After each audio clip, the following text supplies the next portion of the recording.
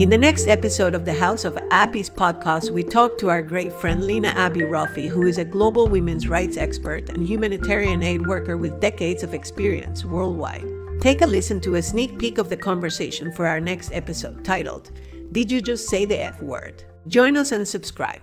That the one label that was meaningful to me, and the only label that will ever be meaningful to me, is being a woman and being a feminist. And being a feminist means that I accept the responsibility for acting on behalf of women and believing that it's possible to build a better world for women and that we deserve a better world.